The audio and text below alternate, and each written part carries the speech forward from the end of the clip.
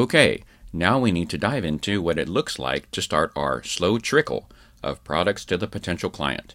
Once that trust is formed, then we can start a slow passing along of customer reports, data, and recommendations that are tailored to the potential client, always ensuring they are being educated and equipped with new info all along the way. We want to give the savvy entrepreneurs that are looking to bank with us so much insight that they can't see how they take on this venture without us.